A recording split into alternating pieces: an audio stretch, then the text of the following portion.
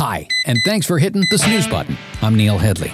I was prepared to write off a literal lifelong battle with insomnia as just being part of spending more than 30 years in morning television and radio. Well, when I dug a little deeper, it turned out I had a lot more to learn. So in this series, we try to help fix your sleep by figuring out why mine is so horribly broken, and maybe we can stumble upon some answers together. Later in the show, my friend Dr. Michael Grandner is back from the University of Arizona to cover some pretty compelling new developments in sleep science. But first, I want to introduce you to Dr. Michael Chee. He's a professor at the Yong Lu Lin School of Medicine at the National University of Singapore and the director of its Center for Sleep and Cognition. Now, he's been a vigorous advocate for sleep as a modifiable health risk factor. He's done a ton of TV and radio. He's received the National Outstanding Clinician Scientist Award. In addition to being a three-time recipient of the Star Investigator Award, he put Singapore on the map, basically, in the field of cognitive neuroscience and sleep and human brain mapping, and he's trained a ton of young scientists who've gone on to have successful careers. So, here's my friend Dr. Michael Chee.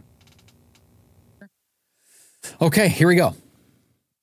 Well, Michael, everybody that's ever been on the show gets the same first question, whether they are a head of state, whether they are the lead guitarist of a rock band, whether they are a world-class neuroscientist. And that question is this: how did you sleep last night? Sort of okay. I would have loved to have slept a little bit more quickly, but I'm pretty well rested. Otherwise, I wouldn't be talking to you. Okay, yes, because you are 12 hours ahead of me. So yes, it's early in the morning for you, late at night for me.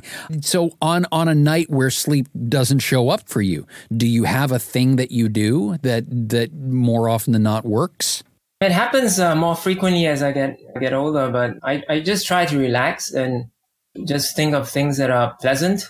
Sometimes I will play a recording. Sometimes lectures are good to put you to sleep, actually. They are. No offense to the lecturer, of course. No. Sometimes if you hear a rehearsing of your own talk or something like that, that puts you to sleep. It happens in the afternoon a little bit, but I find that if I watch, say, a clay court tennis match where the sound is very rhythmic and, the action is not super dramatic, that also can help. Oh. Although I haven't tried that at night. Yes. I'm always fascinated to hear the answers of the professionals because they are far-ranging, except the one thing that people seem to agree on more often than not is doing something that gets them out of bed if they're having trouble falling asleep. Yeah, that's the classic sleep hygiene advice. I tend not to follow it for whatever reason, but yeah. No, it's good. It's good finding out that even the people who do sleep stuff for a living don't always follow the rules. That's good. So I'm intrigued by the work that you've been doing with wearable sleep trackers, particularly Fitbits, because for people who know anything about this project, my intent at the outset was to try various things that people are going to recommend to me along the way. And my intent at the beginning was to track whether or not there is a measurable difference in the quality of my sleep as reported by, well, now it's a Fitbit Versa 2. And it was intriguing because the more people I talked to, the more people I realized were quoting research that you have done or that you have directly been a part of into wearable technology and Fitbits and their accuracy in terms of tracking our sleep. And so I figured rather than continue talking to a bunch of people who are going to quote you, I'll just talk to you and eliminate the middleman. So let's talk about, not necessarily the Versa 2, but either Fitbits in general or even broader than that, wearables. How accurate is this thing what's it good for? Okay, I want to start by addressing something you said at the start of this little question, that you were using the Fitbit to track your sleep quality. Now that can be used loosely as a mean quality and duration. Sleep quality is actually a separate construct. That is your subjective. When you first asked me, how did you sleep? I said, well, okay, duration-wise, it was about my average last night. Quality-wise, relates to how well rested you feel, how energetic you feel when you get up in the morning. And that itself is an independent predictor of outcomes. It's much harder to quantify and to write about because it is subjective, but there are some studies that show that it materially affects outcomes, as in health and well-being outcomes.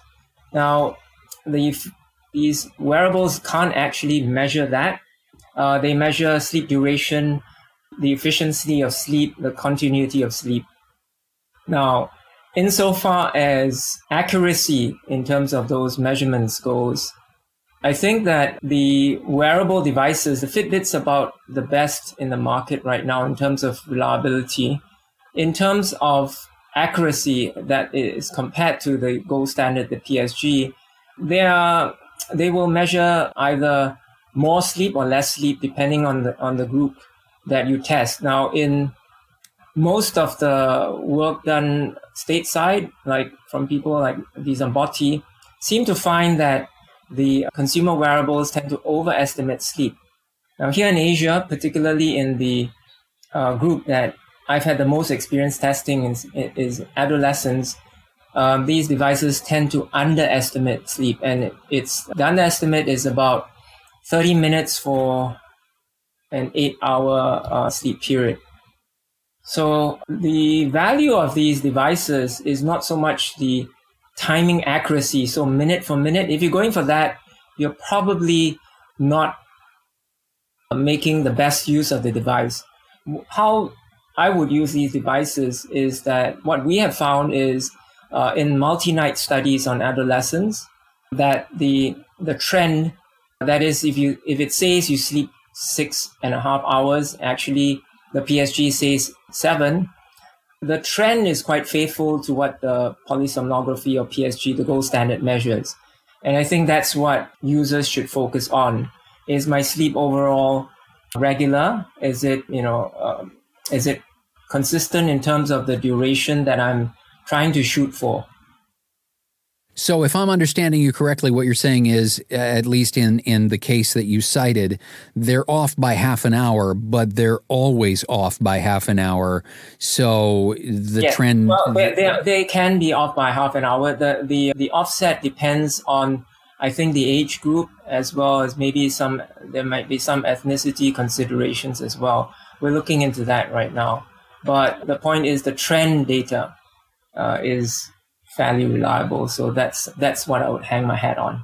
So let me punch up my numbers from last night on my Fitbit, and I'll just throw them at you, and we'll have some fun at my expense. So rough night last night. The baby, we have a 2-year-old, and she had kind of a rough night last night, and it's up to me to have the baby monitor on in my room. So my Fitbit tells me that I had 4 hours and 24 minutes asleep, 39 minutes awake. Out of that 4 hours and 24 minutes of sleep, there was 32 minutes of deep sleep and 6% REM. How much of that means anything in your experience testing these devices? How much of that data is actually relevant and I can, as we say, take it to the bank? Okay, I think at present, the total sleep time, as I mentioned, could be subject to an offset. But the trend analysis is I would trust it. And if you're showing night-to-night changes, I would tend to trust that. It can be off sometimes, but generally it's reliable. In terms of the sleep staging, I think that's still a work in progress. There are, compared to the last generation technology where we only could guess sleep stages. In fact, the manufacturers didn't even try to guess sleep stages based on just motion alone. The new generation, and I'll say just maybe the last 3-4 years or so, manufacturers have been trying to integrate heart rate variability, even breathing data, or even temperature data into their algorithms. It's still a work in progress, I think. I wouldn't totally trust those readings, but they're getting better over time. Yeah, it's interesting that you talk about the heart rate data, because one of the other things that it tells me about my sleep last night was that my sleeping heart rate was 60. And so for 90% of the night, my sleeping heart rate was above my resting heart rate. I'm looking at my sleep graph, and it dips below because my resting is 56, and it dips below that 56 a couple of times, but not very much. And like I said, last night was a rough night. So the heart rate stuff, I assume, because people kind of depend on these as heart rate. I mean, these were heart rate monitors probably first, and then step counters and all kinds of other things as the technology advanced. So I can probably count on, for whatever I want to take from it, that heart rate data as well while I was asleep, right? Again, it really depends on the demographic. So I presume you would be in the demographic where it's likely to be quite reliable. In older persons, what we've found is that some of people above 60, 70, if they don't strap on the device well, or for whatever reason, they have some issues with skin contact, the sensor doesn't read well. So the heart rate is measured by a technology called PPG, or photoplethysmography, and that involves shining a light. In the case of Fitbits and most of these devices, it's a green wavelength light, and that light bounces on the skin. It sort of detects the pulsations of the blood vessels underlying the skin.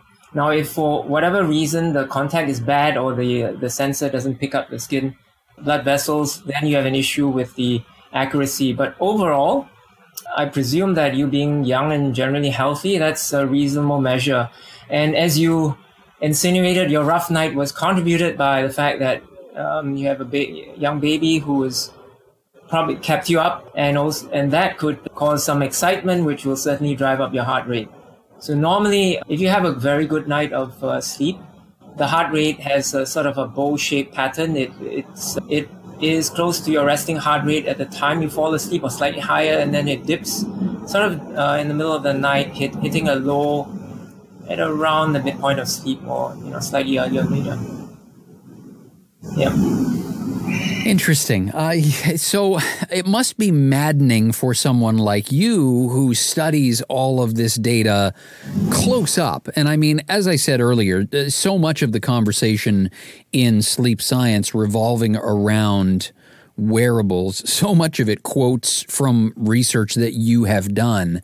When you hear about things like orthosomnia, which is, in case you're listening and it's a term that you haven't run into before, I'm sure Michael knows it, it's that idea where you get so obsessed with the data from your sleep tracker that it actually causes insomnia. And for you, Michael, that must be especially frustrating when you know that people are tracking things on their wearables that probably aren't very accurate to begin with.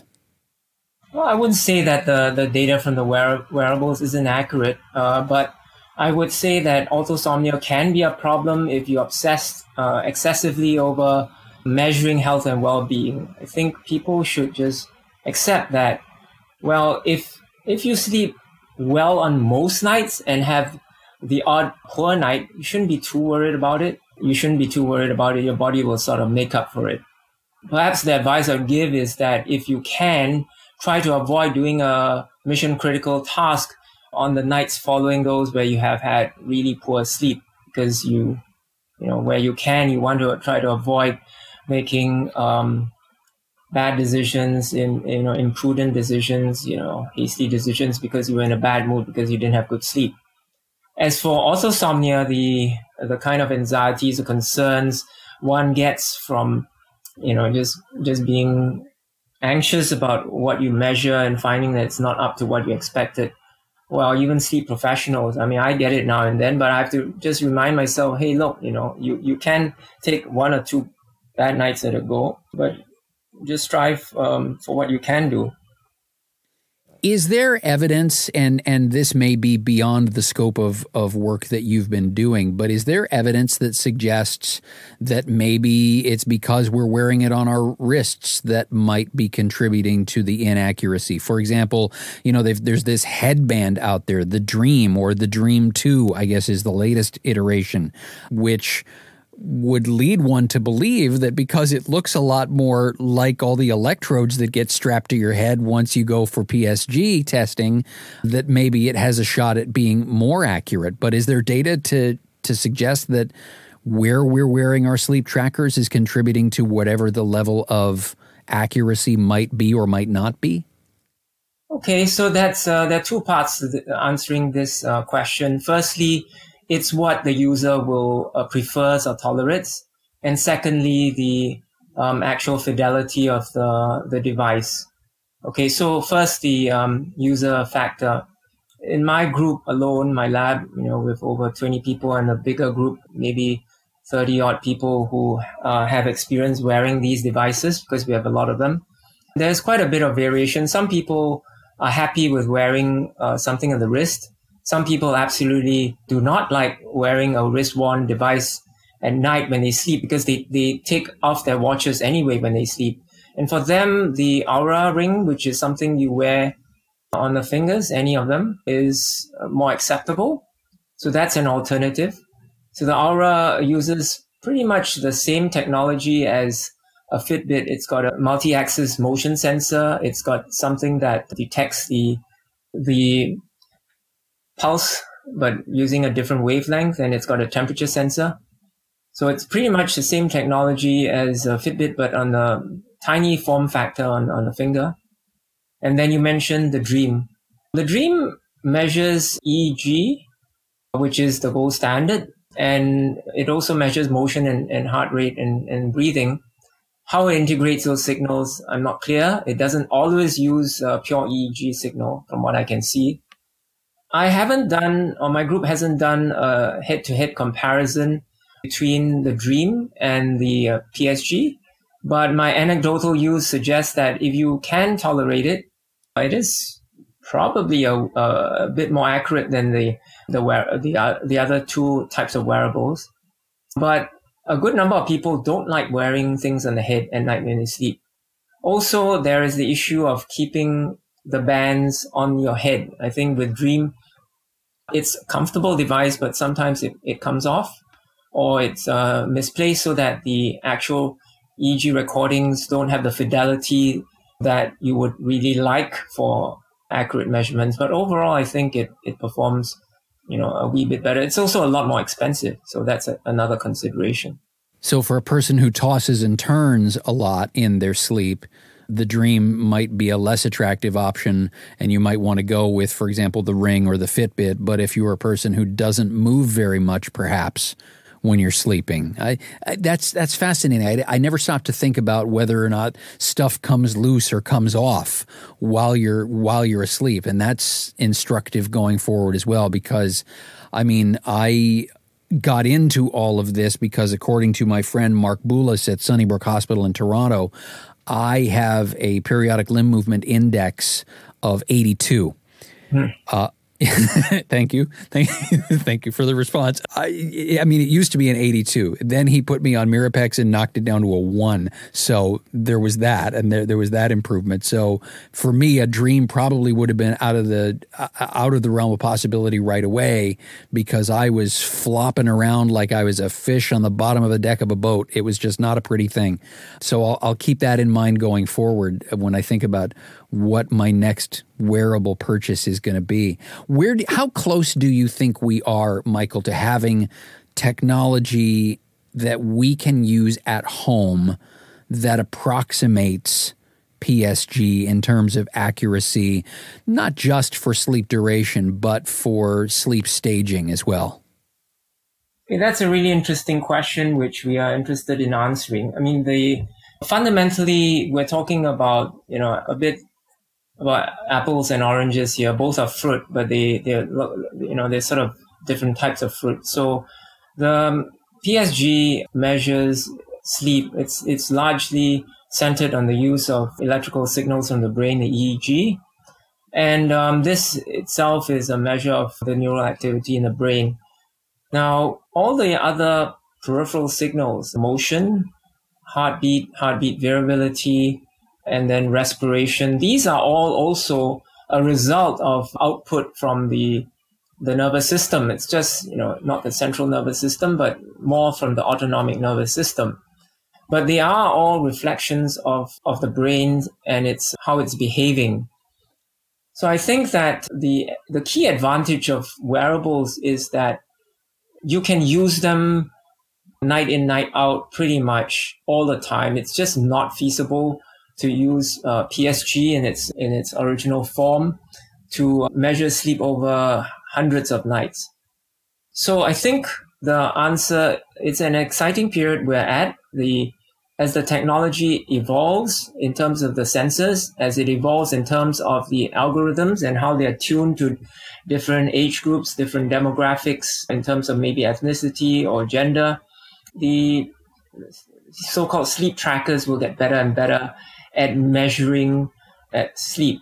At the same time, our conceptualization of what we should measure and how these measures inform about health and well-being will continue to evolve, I believe, as people, researchers included, realize that sometimes, having access to a lot of data over a long period of time can provide insights that a few very high quality measurements in highly controlled conditions don't. So I think this is a really exciting time for researchers and people interested in sleep in general, and that we should, just watch how things develop. Michael, I appreciate you having time to help navigate some of this, because it's frustrating for me when I see so many people on, Reddit or Facebook or wherever they happen to gather who are, I mean, they are probably textbook examples of orthosomnia, because they'll jump into a group on Facebook or something like that, and they'll say, well, my Fitbit says that I had 11% deep sleep last night, and I'm in a panic because it should be at least 15 or 20, and I don't know what to do. And I think about people like you who are doing the research into what they really accurately can track, and I'm grateful that you had some time to sort of clear away some of the haze for us, so that we know what we're buying a little bit better. So I appreciate the time.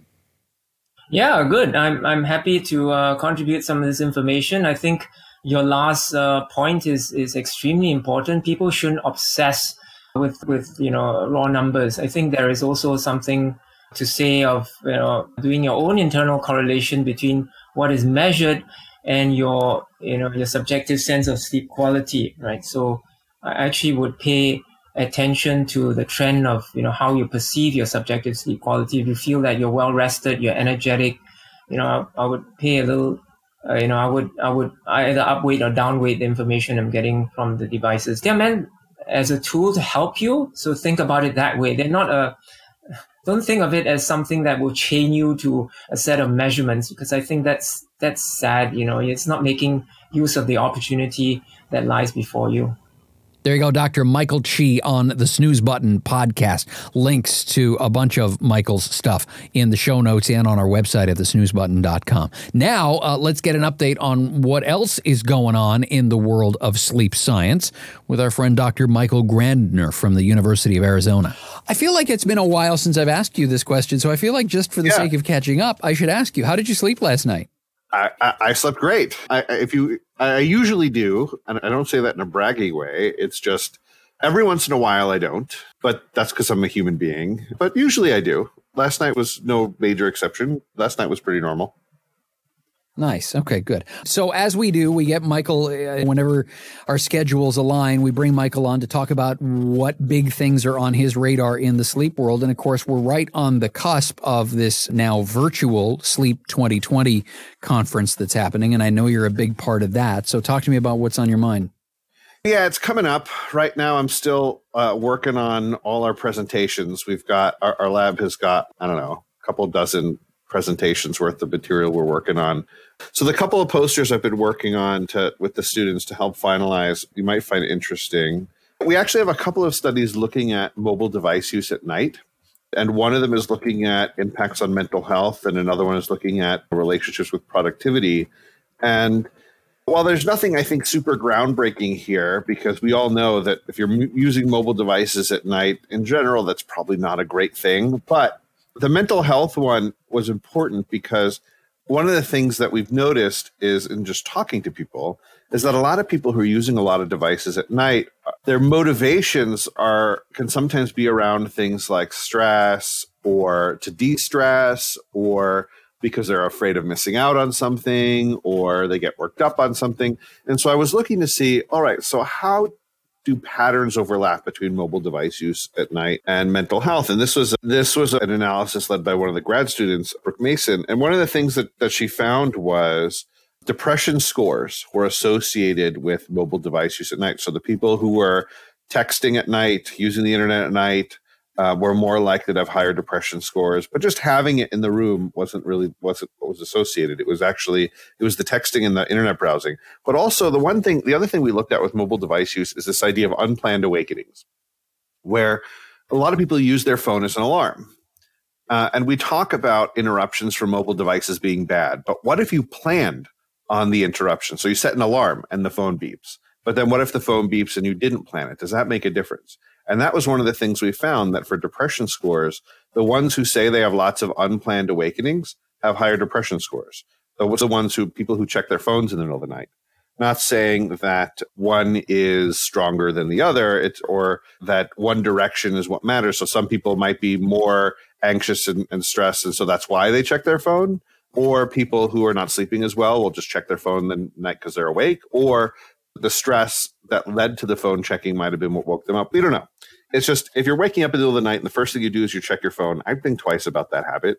And also, if you don't have your phone silent during the night, if you're going to have it in your room, I'd also rethink that as well. And she also looked at things like anxiety scores. Similarly, with social media and email and internet having the more use of those things at night in bed, the more your anxiety scores were. Same with the unplanned awakenings. And then even just overall stress associated with more of this mobile use at night. Because I have my phone on, fun little secret about my life, my phone is on Do Not Disturb all the time. It is 24/7 on Do Not Disturb. But what I've done is I've made an exception in my phone. There's a list in my phone that if you are in my favorites list in my contacts, then your texts and your phone calls make my Fitbit go off. Wife's on there. My daughter, my 16-year-old is on that list. My boss is on there from the radio station, etc. That's important. You're on there. It's people who I feel like if they need to get a hold of me, then they should be able to get a hold of me. But nobody else can interrupt me with anything except the people I've decided in advance.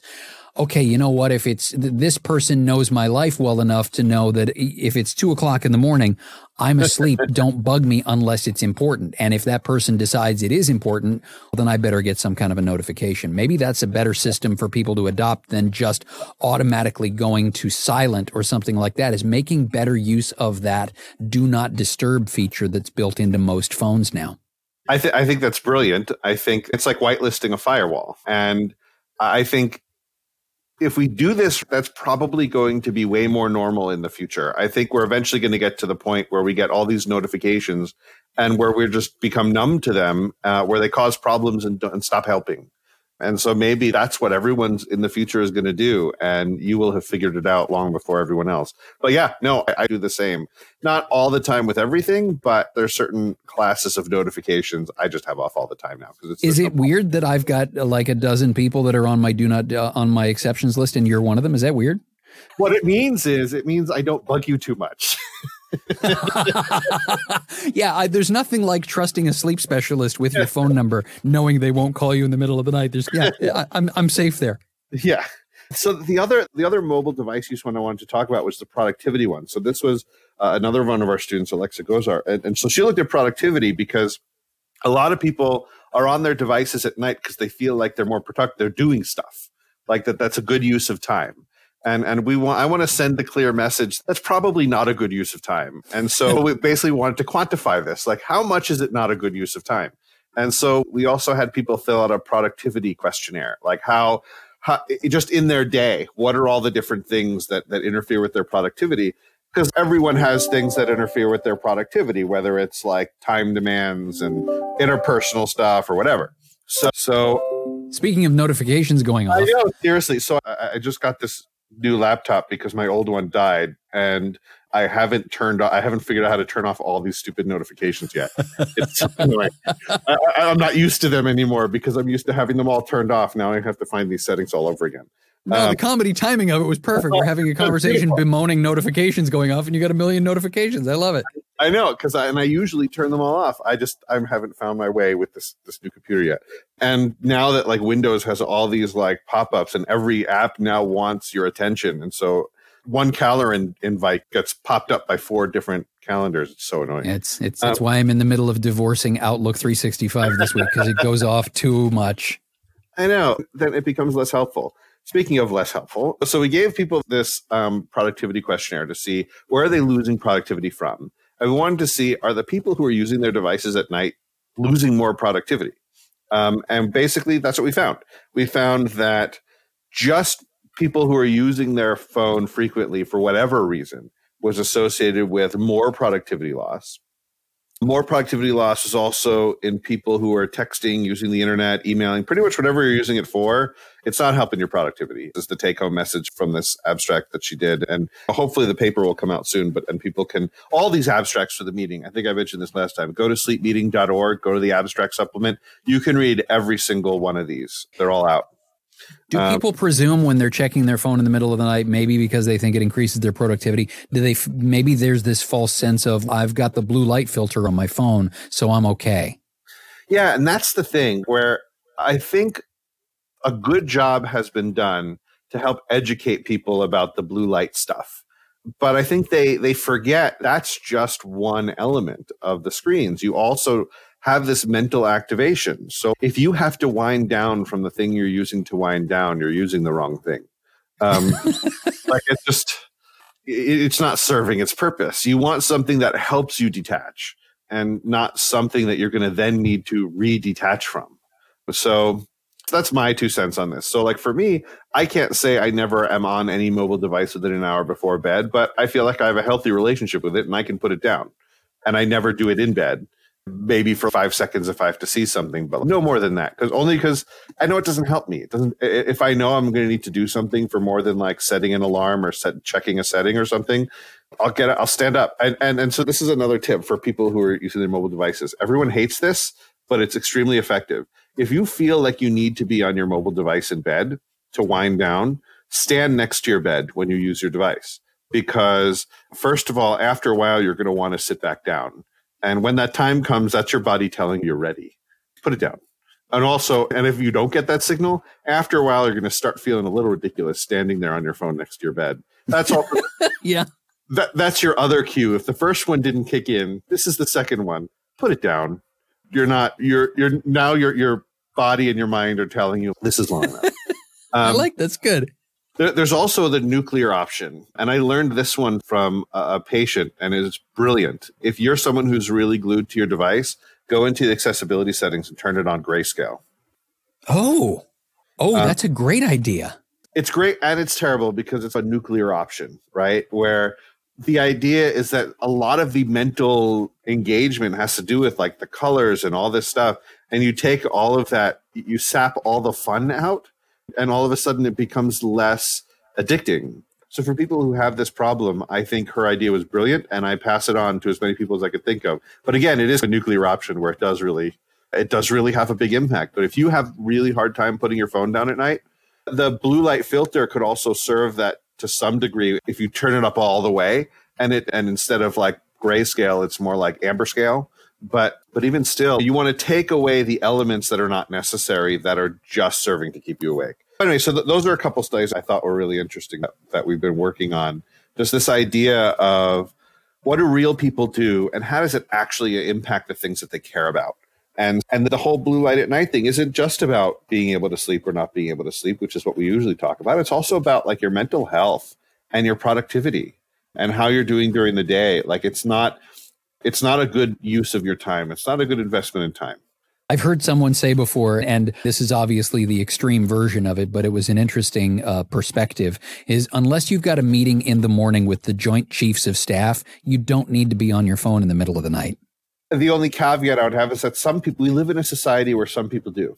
Like if you're a doctor on call, or if you're even in the tech industry, if you're a server admin on call in the middle of the night, it might be unavoidable. But what I would do is I would challenge those industries, and some of them really have, and some of the employers really have, is accept that this is a problem and don't just ignore it. So for example, If you do have to do something in the middle of the night for work, then it would be great if the employer recognized that whatever the next day is, A, you're not going to be terribly useful, and B, you're more likely to screw something up by accident or hurt yourself. So maybe what they should do is have a policy where if you get woken up in the middle of the night, you get to come in a little late or something, where there's some flexibility built into the system that recognizes like the truth.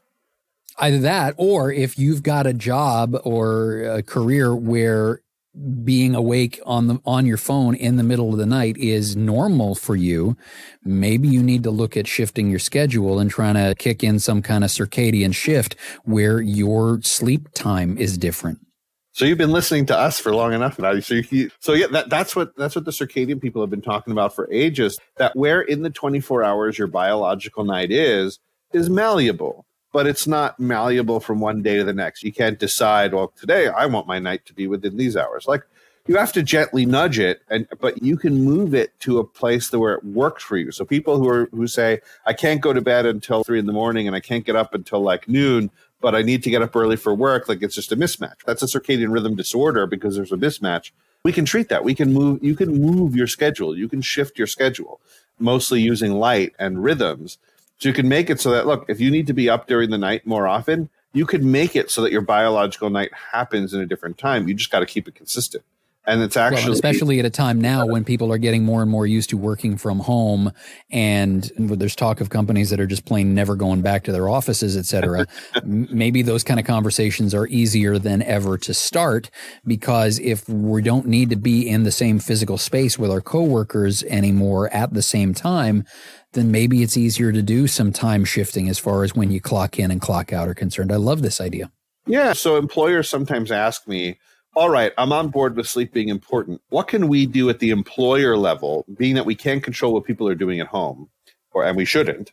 What can we do as an employer that makes us more sleep friendly?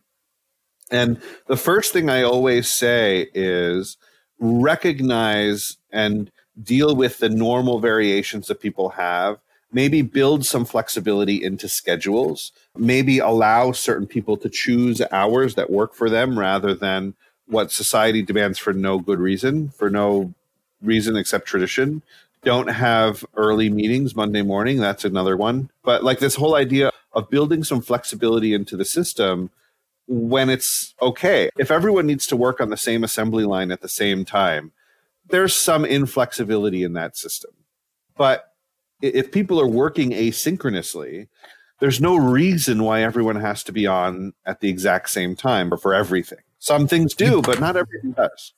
You bring up a really interesting point with the assembly line in particular, because I'm thinking to myself, if everybody on your assembly line has to be there at the same time, what that demonstrates to me is that there is some inefficiency that is built into your system that you have just come to accept or take as normal over the years without stopping to consider if it's actually working in your favor. I agree. I think that we've gotten to the point societally where we can start making better choices, and because we know better now. Interesting. Michael, always educational, always a good time. Thanks for bringing this to me. Yeah, and we'll talk soon. There you go, Dr. Michael Grandner on the Snooze Button podcast. The Sleep 2020 conference is like right there. And so in the weeks to come on the show, plenty to talk about, plenty to link to, plenty of great scientists and researchers to talk to, as well as we continue together learning more about the oddly mystifying and frustrating sometimes world of sleep. So a ton of great guests coming in the next several episodes, including next week, my sleep doctor, Dr. Mark Boulos, award-winning sleep doctor Mark Boulos from Sunnybrook Hospital in Toronto is coming back on the show. It's been ages, and so we're going to have a good long chat. And we're getting into a ton of great material in the weeks to come, including a number of specialists and researchers talking about the importance of REM sleep. And guess what? It turns out it's more important than deep sleep. Yeah, that kind of upset my personal apple cart in the sleep world too, because I thought the whole deep sleep thing was more important. But we'll write the record on that with a couple of scientists that are doing some amazing, groundbreaking research into just how important REM sleep is. They are do not miss episodes. But in the meantime, head to our website, thesnoozebutton.com. I would be eternally grateful if you could just do me the tiny little favor of maybe tweeting out a link to this episode if you liked it, or let a friend know about it, or subscribe, or if you like the show at all, do me a favor, jump on and rate the podcast. There's a link on our website that makes that whole process easier. You can just rate, you can leave a review if you want, just let other people know that it's out there. That's all we can ask as we continue making this journey together. Until we get together next week with my friend Dr. Mark Boulos, my name's Neil Headley. Hey, get some sleep, would you?